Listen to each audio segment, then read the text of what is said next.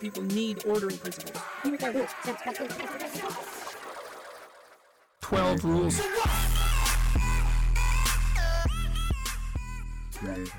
Hello, welcome to 12 Rules for What. My name is Sam. I don't know if you can hear, there's a kind of a random banging in the background. There's some building work going on out immediately outside my house, but we'll try and keep that to a minimum, or I will at least edit it out later. We're here with Aurélien Modon, who wrote with Aaron Winter Reactionary Democracy, which is a really, really good book explaining the relationship between different forms of liberal racism and illiberal racism and the kind of tensions between them, the dynamics between them. And really, I think, actually offering quite a provocative analysis for anti-fascists about where we should be focusing our energies on the extreme fringe or on, in some ways, the normal quotidian racisms that structure society, that organize society at a large scale and that affect, very directly hundreds of millions of people around the world. Today, we're talking, of course, what else? About the situation in France. Perhaps you could just begin by telling us in your own words, what do you think happened in France? What's the main story here? What are some of the main dynamics that are important to keep in mind when we're thinking about the analysis of this particular situation? Obviously, everyone knows the headlines, right? Everyone is aware by now. Le Pen lost to Macron in the second round, having just edged out Jean-Luc Mélenchon in the first round. Zemmour, who was kind of, I think, put forward as a kind of a resurgence of the right, actually did quite badly, got about 7% of the first round, obviously didn't make it through to the second round. If you're not aware, I'm sure you are, but if you're not aware, the French presidential system has like a two-round system. First round, all the candidates are there. Second round, just the top two candidates. So that's the reason why it's just Le Pen and Macron in the second round. But yes, sorry, go ahead. Tell us what you think are the main dynamics we need to be keeping in mind when thinking about this event and what's just happened.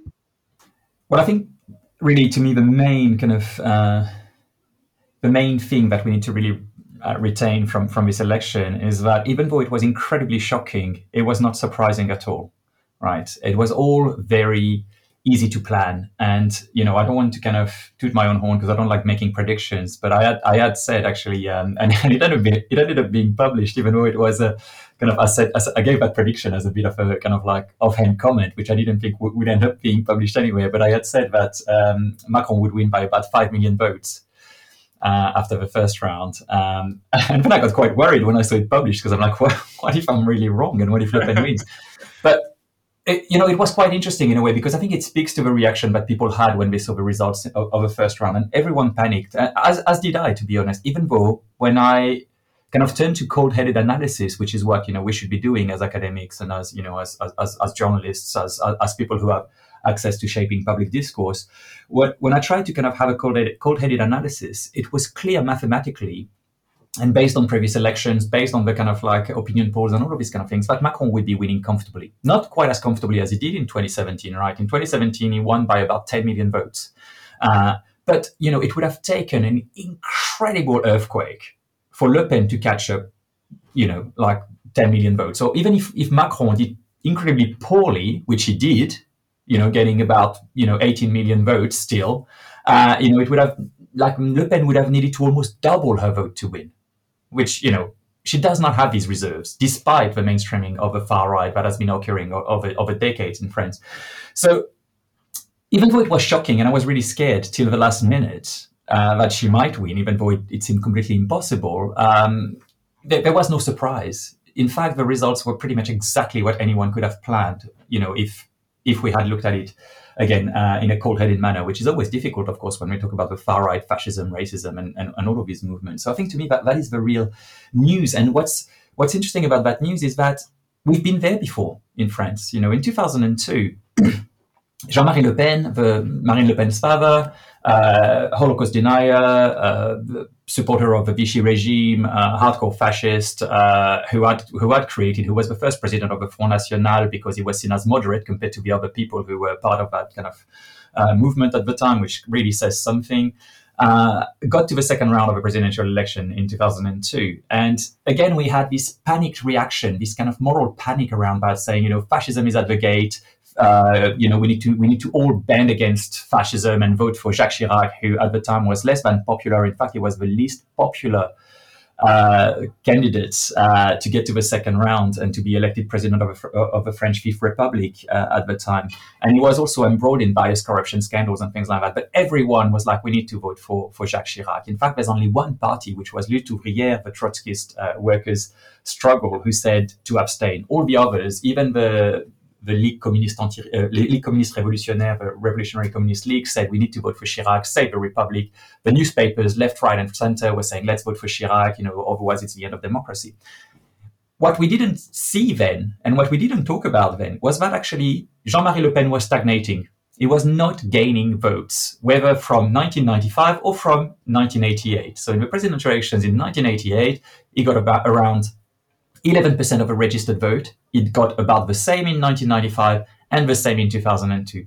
So how does he get to the second round, even though he finished quite far off in 98 and in 88 and in 95? Well, he got to the second round not because he was more popular, but because the mainstream parties completely collapsed because people didn't trust them anymore. They were coming out of a coalition. It was the moment of convergence, of course, between left and right. There was no more real difference, and they were not really responding to kind of what the people wanted. And so there was this kind of split between smaller parties, and there was also a massive rise in abstention. And at the time, abstention in France in 2002 actually got as many votes, and I'm doing like quotation marks there, got as many votes as the mainstream parties that had been leading the French Republic for years and years and years. And this we didn't talk about. Instead, what we ended up talking about, and what we've talked about in France for 20 years, is the far right. The far right as the alternative, the far right, the irresistible rise of the far right, people being more and more anti-immigration, anti-Islam, and all of that, playing into the hands of the far right, normalizing it, reinforcing its legitimacy against a system that doesn't work anymore, that doesn't respond to the crisis that many French people are facing and beyond as well. And that culminates in 2022 when Marine Le Pen becomes ever more mainstream. And in fact, we have, as you said, we have a candidate that is even more right-wing than she is, still gaining 7% of the vote, which is very low compared to how he polled, but incredibly high considering how racist, sexist, and homophobic he is. Listeners can listen back to our interview with Rona about Zemmour, which we did before the election. And I think maybe it was indicative of our fears about him at the time that we focused on him and not Le Pen. But we're making up for that now. In the aftermath of the election, Macron has talked about unifying France. I think there's a recognition on his part that he is in a weaker position than what he was in 2017. But of course, unifying France means a lot of different things and can be it could be an incredibly awful thing. What do you think Macron's project is going to be to, like he says, unify France? Well, this is a very problematic term, I think. Unifying, we heard also the term pacifying. And to me, that reminds me almost of Biden's reaction after he was elected, and he was talking about kind of reconciliation. And we're talking about unifying France, but France is incredibly divided at the moment. It's divided into three different poles, right? We have, of course, the far and extreme right on one hand with Le Pen, Zemmour, and co. Then we have Macron, which is a mishmash of kind of center-right, right-wing policies, pretending to be a bit more progressive, but really isn't, if we look at his record in the past 5 years.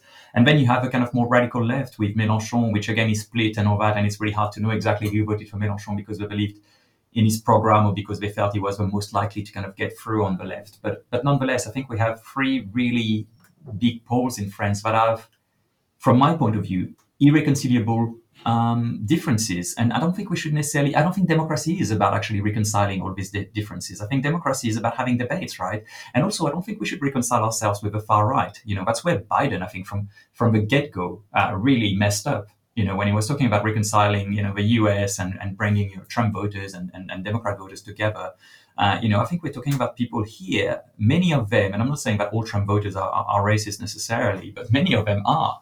And I think it's a bit of a slap in the face of the people who are suffering from far-right politics and have been suffering from far-right politics for decades now, because the mainstream has done absolutely nothing to combat them. And in fact, has normalized these politics. You could think again about the US and Obama and immigration policy there, but you could think about France and the debates and the debates on the hijab and policies that have been put in place, banning the hijab, stigmatizing Muslim communities, the politics that have been put in place against refugees, against immigration, and so on. So I think there's a lot for the mainstream to answer for when it comes to the mainstreaming of the far right, and that reconciliation to me is incredibly worrying because it's hollow. I don't think you can reconcile,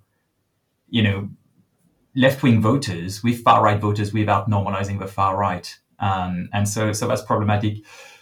When Macron talks about, reaching out and all of that and understanding the task ahead for him, I don't want to be cynical, but I can't help it, to be honest, when I look at his record. I'm sure he will make some the right noise in the next couple of weeks or in the next few weeks until the parliamentary elections, and pretend that he will care about the environment, pretend that he will care about the cost of living crisis. But seeing what he's been doing in the past 5 years and what he has in what he wants to do in the next 5 as well, according to his program, I can imagine it will not be another turn to the right. And I can imagine that he will keep hyping the far right, because the far right, of course, is a useful diversion. Because he'd rather be facing the far right than actually, discussing issues of cost of living, the environment, all of these kind of things, where he has absolutely no answer that actually are suitable and that would satisfy the French population as a whole.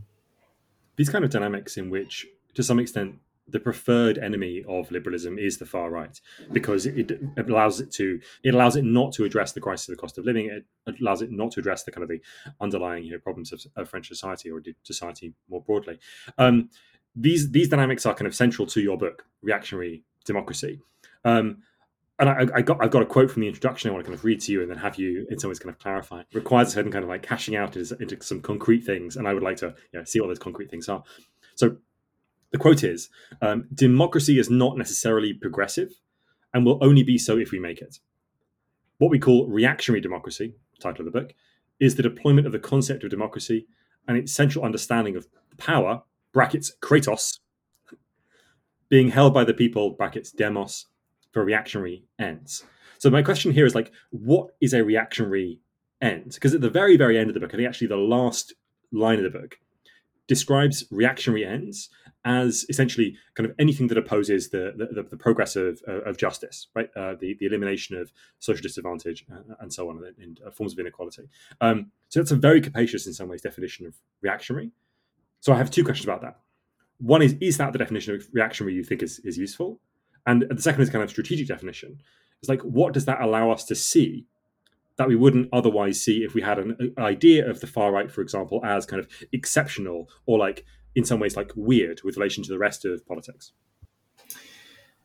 Well, I think we wanted not to be too prescriptive in a way about what it's meant, because I think the work that Aaron and I have been doing for years now has been really focused on the far right and has predominantly been focused on racism. But the far right and reactionary politics is not just racism, and it's not just the far right. It's a lot bigger than that in a way. And we didn't necessarily want to, we wanted to, we didn't want to claim that we were experts in, for example, sexism, transphobia, all of these kind of other forms of oppression that the far right and reactionary politics build on in a way, but we didn't want to hide them either. So in a way, we left space for that, for other experts to kind of, and we try to share their work, obviously, in our book. So reactionary democracy and reactionary politics is far broader than the far right. And that's what we try to kind of get across in the book in a way, is that actually, the liberalism that is portrayed as a bulwark today against far-right politics and reactionary politics. In fact, from our point of view, they're 2 sides of the same coin.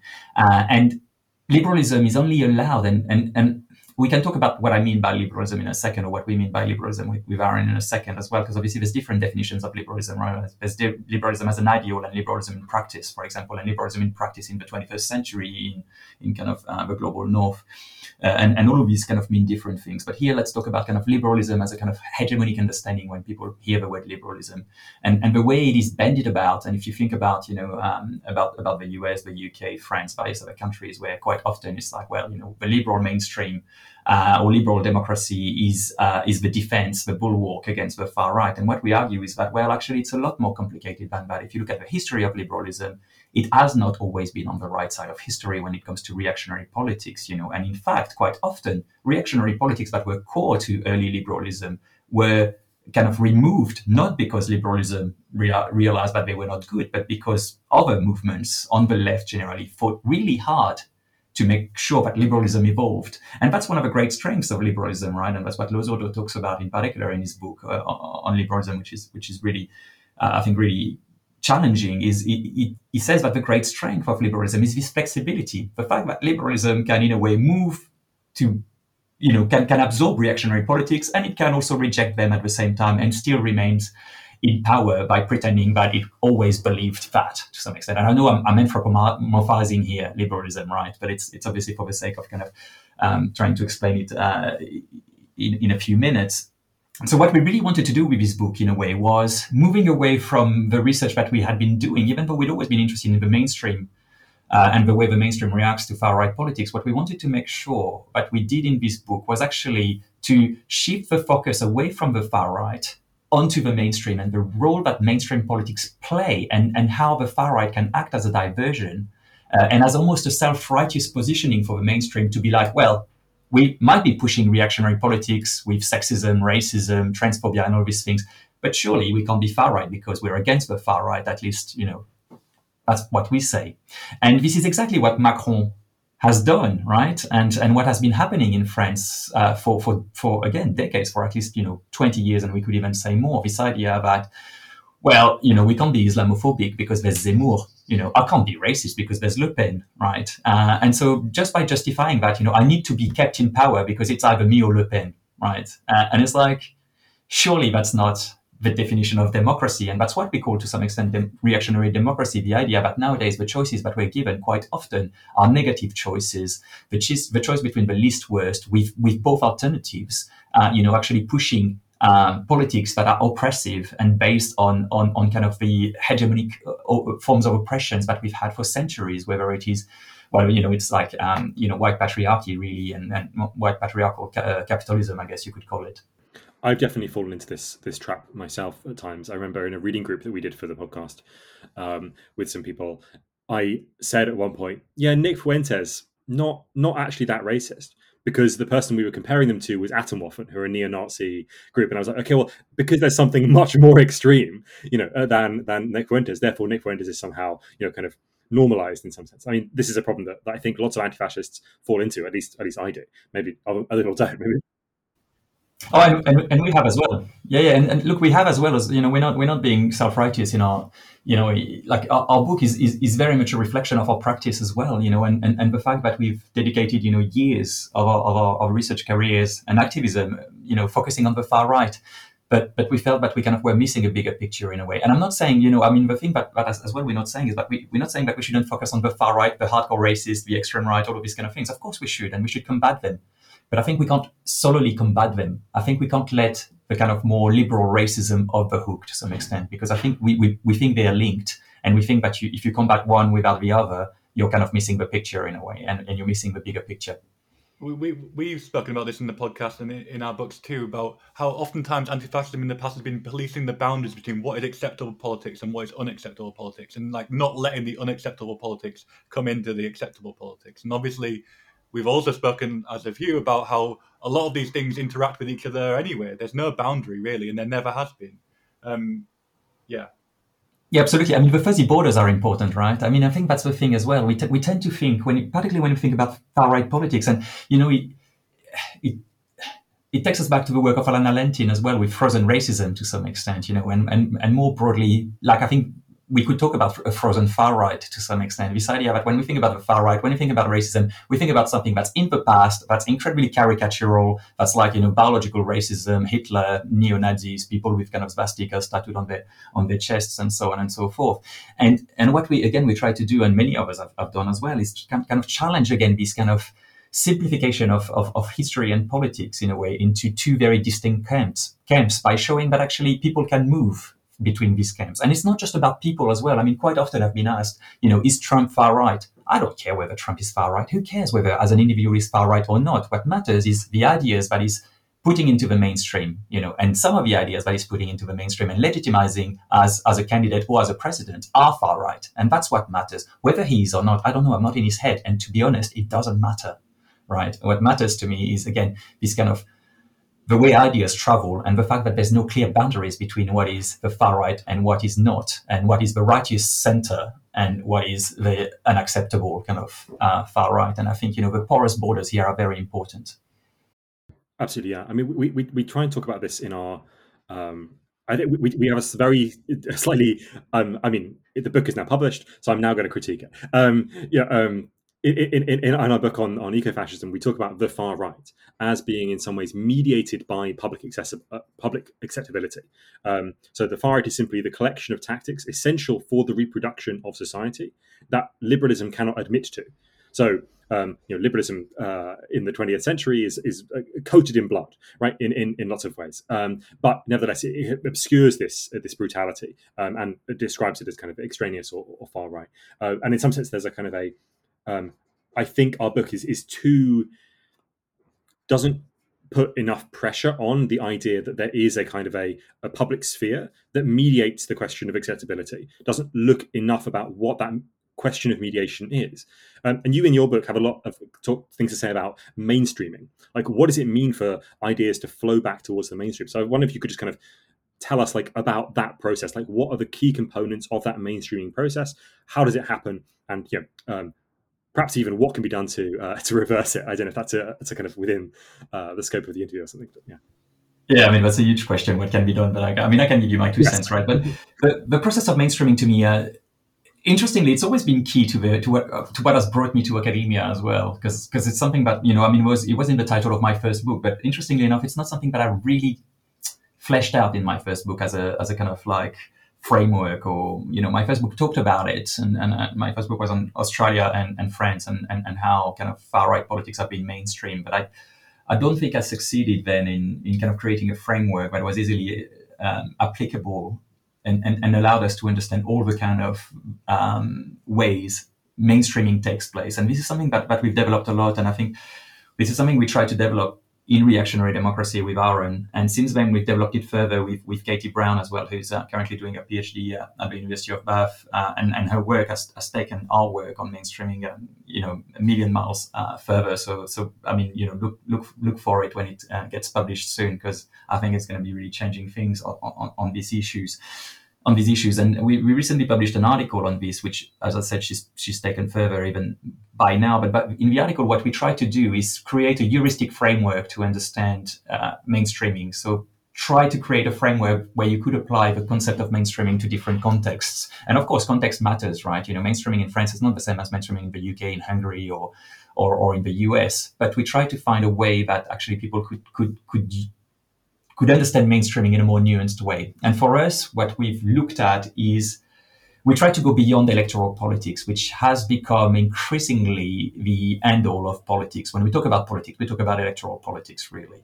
And what we feel is that this is really, again, letting off the hook the more kind of the more hidden forms of racism and of reactionary politics that are seeping into the mainstream. So what we say in that article is that we must take into account discourse. It's not because a country doesn't have a strong far-right party, or it's not because the far-right is defeated at the polls, that far-right politics cannot be mainstream. So we need to look at discourse. And we also need to look at mediation. And, as you were saying, this is something that I think I missed in my early work, this process of mediation. We tend to think of the far right, and you don't have to go very far there. Just look at a newspaper coverage or media coverage of the far right. It's generally done in a bottom-up manner. The people are revolting, they have legitimate grievances, they're angry, blah, blah, blah. And then populists come in and they just, take that anger and turn it into some kind of political movement. It's very often bottom-up. What we say in our article is that we need to pay attention. It can be bottom-up, but we need to pay attention of top-down movements. This is incredibly obvious. Anyone who studied a little bit of politics or paid attention to politics and the media would know that, none of us know the world around us perfectly, right? We haven't experienced it. We have to rely on what, Anderson, years and years ago, Benedict Anderson was calling imagined communities. Anything that's beyond really our network of close friends and the people living around us. We don't really know what they experience, so we have to rely on mediatory effects, right? And mediatory effects come from a variety of places.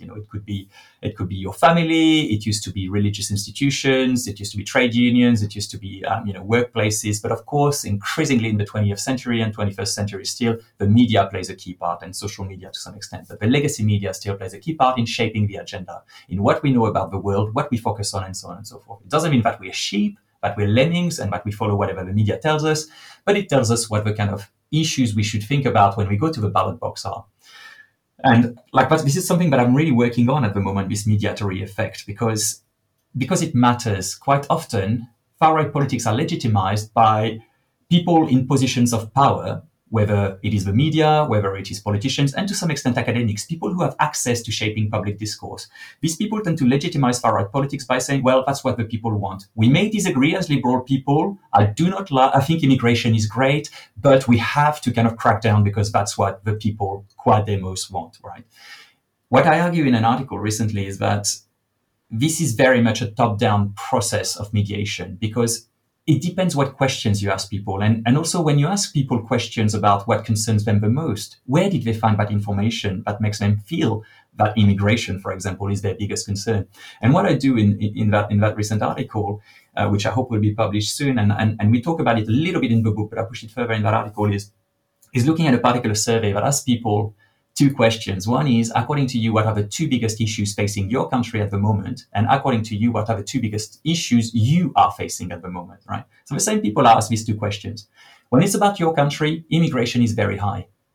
When it's about you personally, no one cares about immigration. And it's like, why is that? Why is it that the same people have such a dissonance between what they think about their country and what they think about their day-to-day lives? Well, it's the mediatory effect, right? The fact that when they think about their country, they do not experience their country.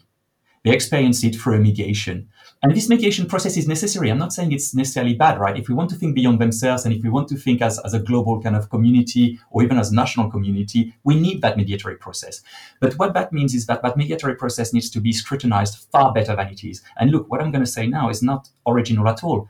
We do not have a media that is worthy of democracy at the moment. It's controlled by interests that are anti-democratic quite often, that are into very few hands, that are incredibly elitist in the background of the journalists that we have in the UK, for example. And all of this, shouldn't surprise anyone. But the point is that this is incredibly bad when you rely on the media, for example, for these mediatory effects, for what people know about the world around them and how they react to the world around them. So what is to be done with the mainstreaming? Well, the actors who have access to public discourse need to take their responsibility far more seriously. And that means you and I as well, right? You have your podcast, you're writing books, so do I. Of course, we don't have the power that Trump has or that the New York Times has, but we do still have a certain amount of power. And I think we need to take that power far more seriously. And I'm not saying that the three of us will change the world on that, right?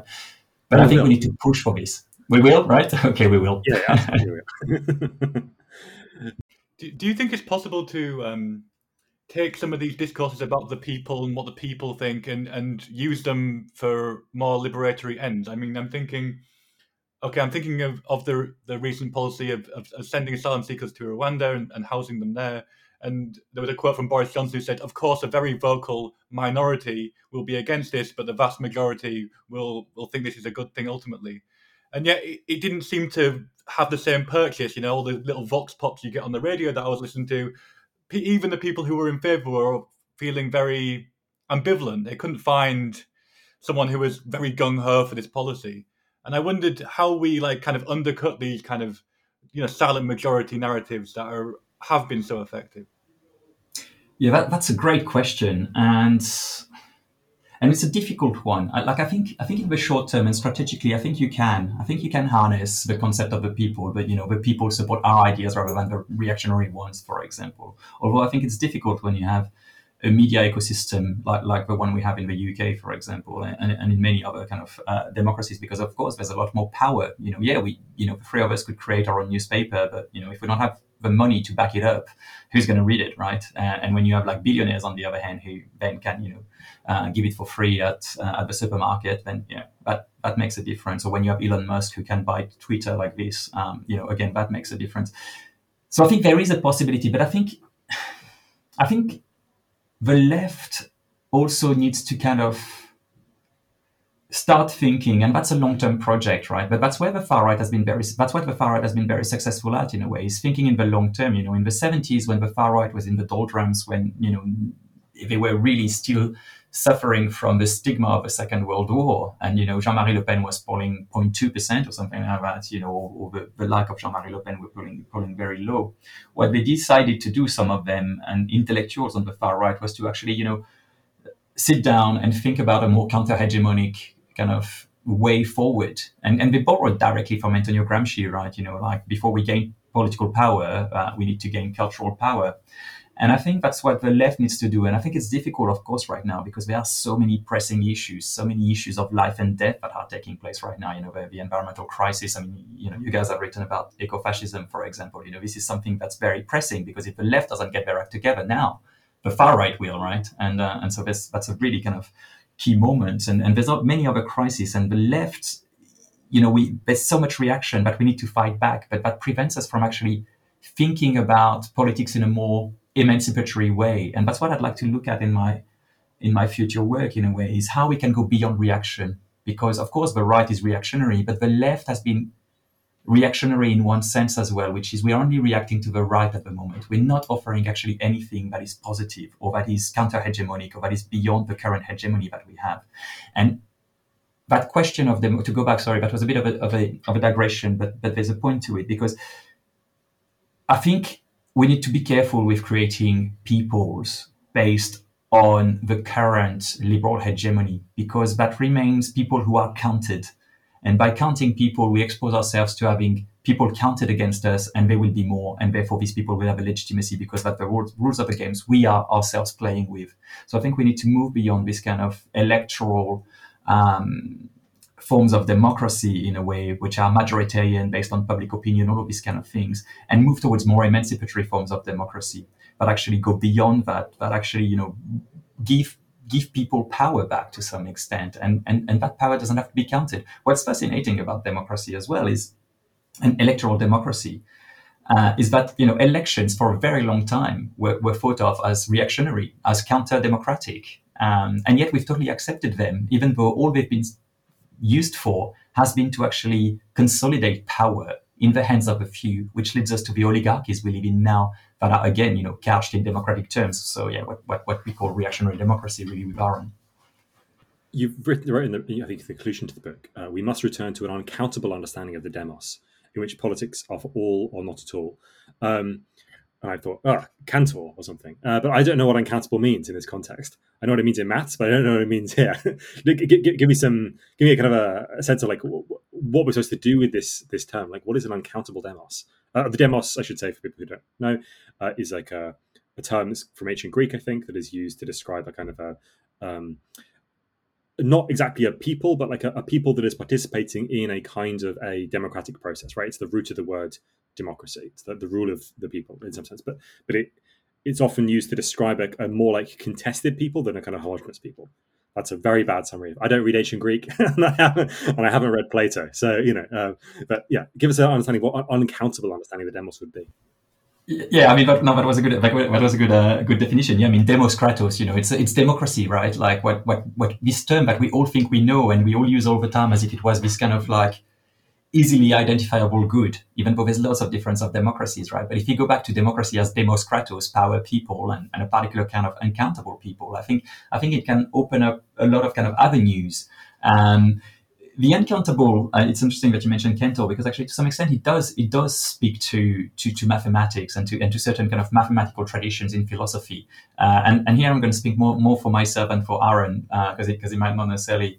I mean, I think we might agree in the broader trends, but are we going to get the first mention of Badiou on the podcast? Yeah, well, there you go. It's coming. There you go. It is Badiou. It is Badiou, and I think I'm more of a Badiou fan than Aaron is. So I don't want us to be cited to be put both together. But yeah, no, it is Badiou. I mean, to me, Badiou has been incredibly formative in my PhD. During my PhD, not because I necessarily used him, but I was lucky enough. Or unlucky, I mean, it depends what you think of Badiou, right? But I was lucky enough, from my point of view, to I've been doing my PhD with people who were working on Badiou and who were big Badiouians and still are, and it was it was life changing for me, because it made me think about democracy in a very different manner, and Badiou mixed with Jacques Rancière as well, and then various others as well. I mean, you could bring in Wendy Brown and others, has really kind of opened my mind to kind of like challenging preconceptions that I had about democracy, because I used to think of democracy, I mean, the first time I voted was in 2002 when Jean-Marie Le Pen gets to the second round, and to me this was like, oh my God, this is democracy, I need to go and demonstrate and all of that.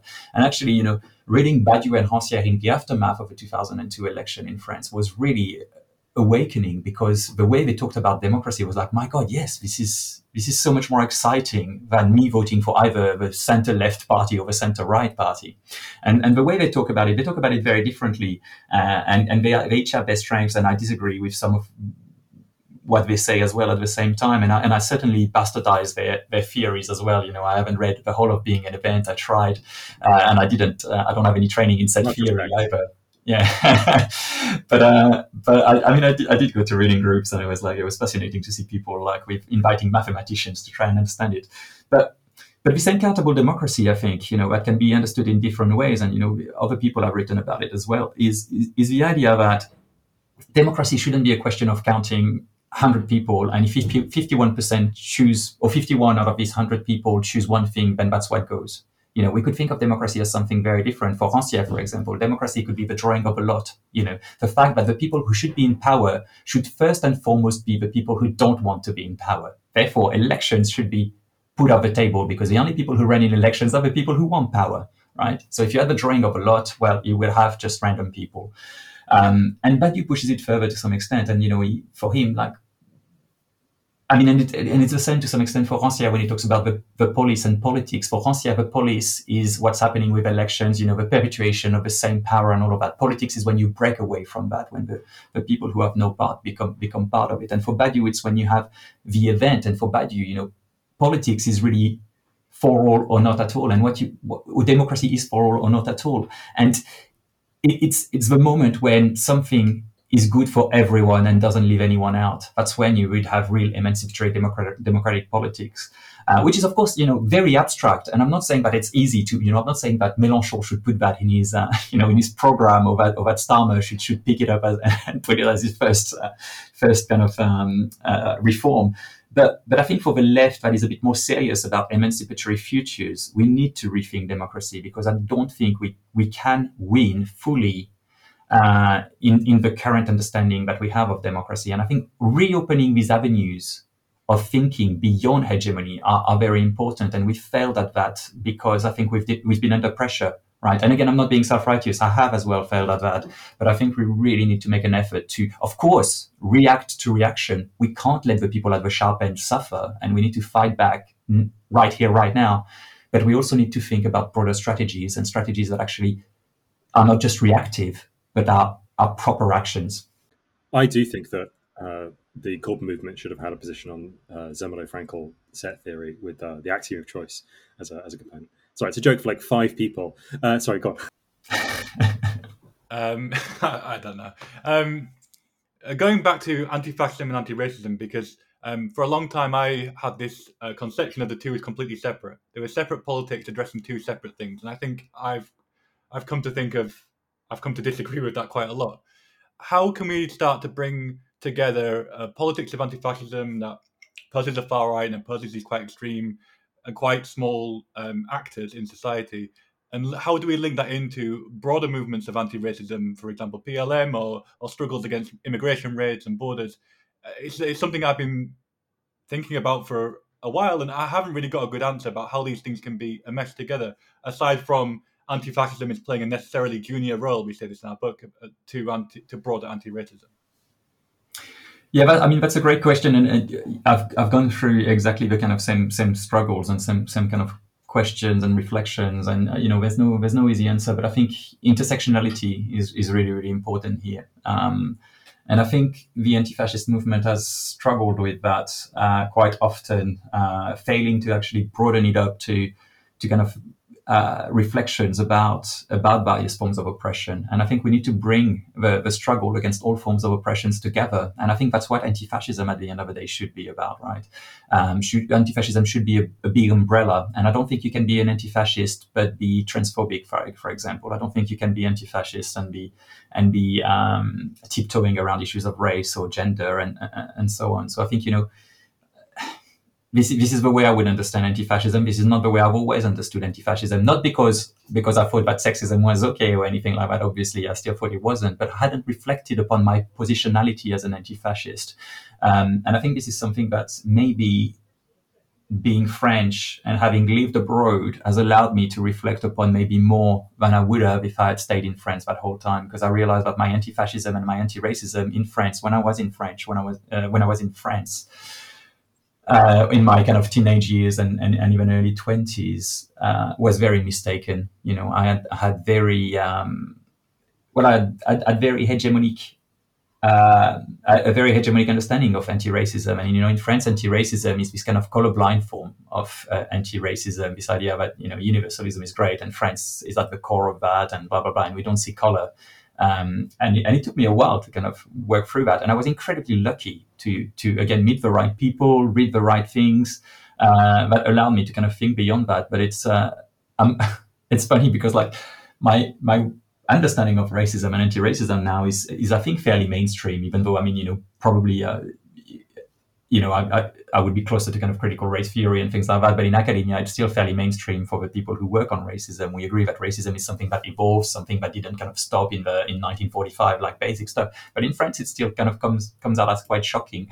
People still react to that, and to the idea that France remains a racist country systematically, that Islamophobia is about racism and not about religion and all of these kind of things. So I think from my point of view, sorry, I digressed again, but anti-fascism to me needs to be intersectional.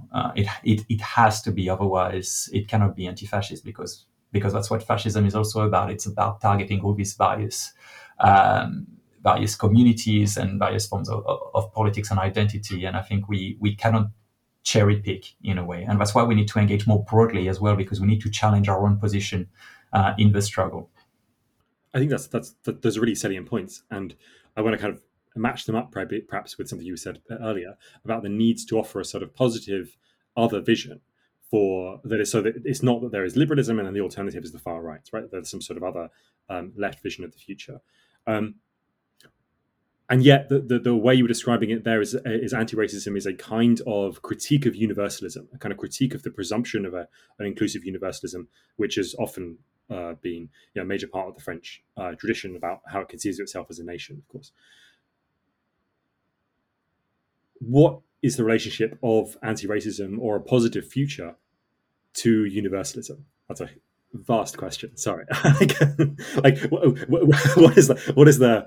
You didn't come on here to have the easy questions, I guess. But what is the relationship of that anti-racism, or that positive vision of the future, to like the idea of a universal humanity or something like that?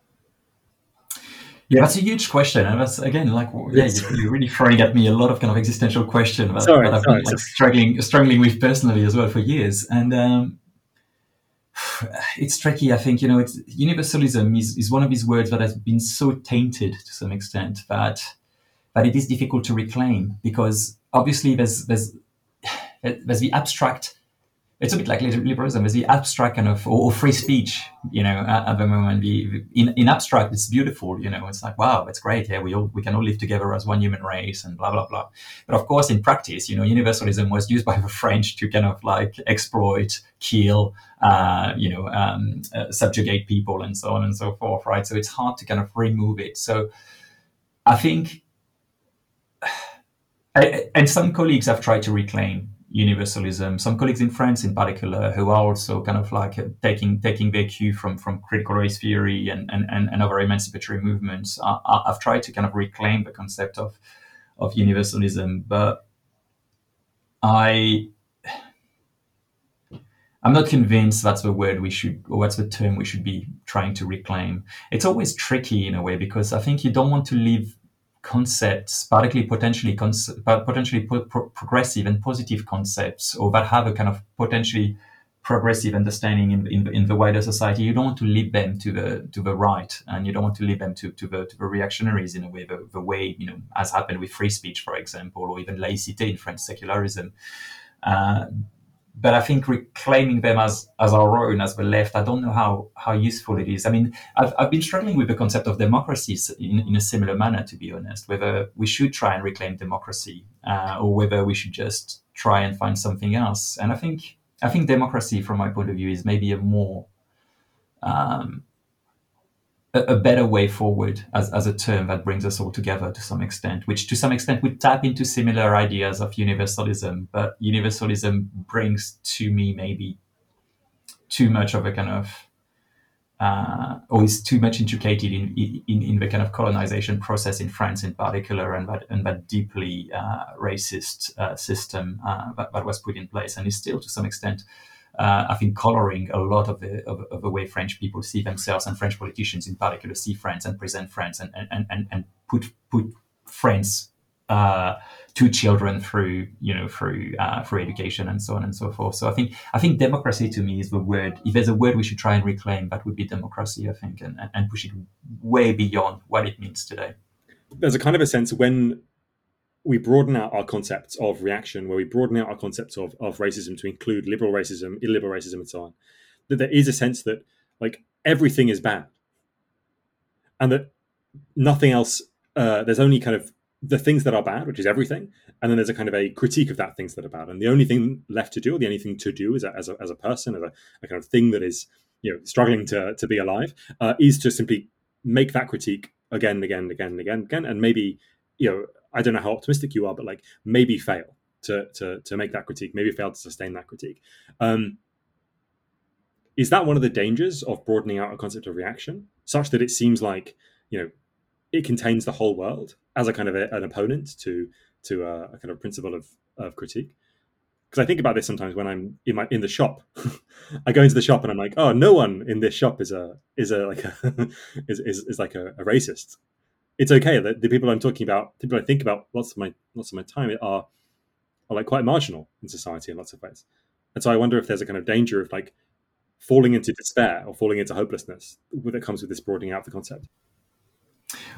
There is, but I think there are ways around that, though. I mean, that's a great question as well. I mean, one of the things that I think is important is always linking our fight against reaction to our fight against power, right?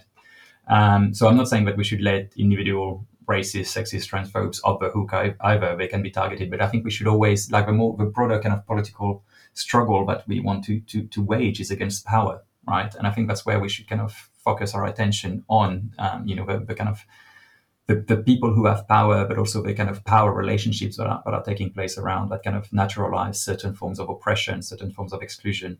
I don't think, I mean, look, it is a difficult struggle, and it is a struggle that, Rancière says, right, that, I mean, both Rancière and Badiou, to go back to them again, for them, the end goal is equality, which they define slightly differently, obviously. But what I quite like with Rancière is that Rancière says that, equality is it's almost not an end goal, right? But it's a starting point. And to some extent that links to Badiou, where Badiou says that actually you don't reach equality, you start with equality. We are all equal. And it's an empty equality to some extent. The only thing that makes us equal is that we hear, right? And we have consciousness. And again, I'm bastardizing both their thoughts, right? But it's Friday afternoon, so I can be excused. And also, it's also very too complicated for me. But anyway, but what I think is interesting in both of their philosophies is that you can find joy in the struggle. That struggle doesn't have to be negative. And of course, we are on the losing end, and we probably will be for a long time, right? But we need to be ready, and we need to kind of have faith in our project. And I think the concept of faith is an interesting one as well, and something that I've been toying with as well, because obviously the concept of faith flies in the face of mathematics, flies in the face of French universalism and secularism and all of these kind of things. But what's interesting in Badiou is that he really talks about the kind of leap of faith, and the fact that when an event happens, you don't know what's going to happen. And he talks, for example, about the French Revolution and about he talks about the kind of real French Revolution, the one that happens from 1792, not the 1789 one, the 1792 one, which leads to the terror, and where these people really want a radical change. And they just have that leap of faith, and they're like, well, there's no going back. There's no, they just throw themselves, and they don't know what's going to happen, but they're just going 100%.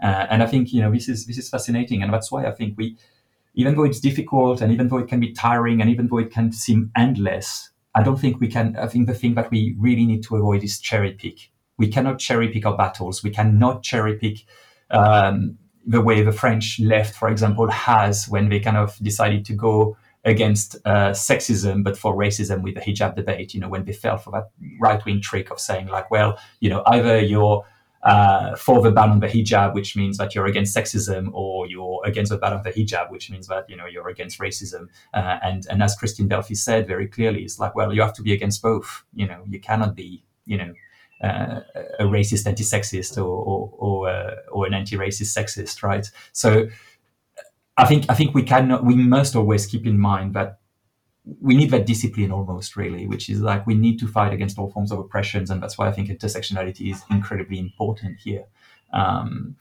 that has to be part of any emancipatory struggle. If we believe in emancipatory struggles for everyone and not for just certain kinds of people. I think it's a great place to end it. Thank you very much. That was really wonderful. Come back on the podcast when you publish this other article about the dimension of mainstreaming. I'd like to kind of talk about that into more some more detail. You can see, is that our book behind you on the table to your left? Just to your left, behind you. Oh, yeah, it's your book. Yeah, actually, I didn't even do it on purpose. Yeah. Flatterers. Oh wow, we didn't even notice. Yeah. Thank you very much. Yeah. No. We're doing a reading group on it, actually. So yeah. Oh wow. Oh my god! You must tell us how profoundly it gets panned. Yeah, it's been interesting. It's been lots of different people as well, from different, like not just far right experts as well. So it's been quite interesting. It's so worrying, to be honest, the rise of ecofascism, and I'm just so worried that they will the climate crisis is going to be hijacked by them. Thank you so much. Cool. All right. See you soon. 12 rules.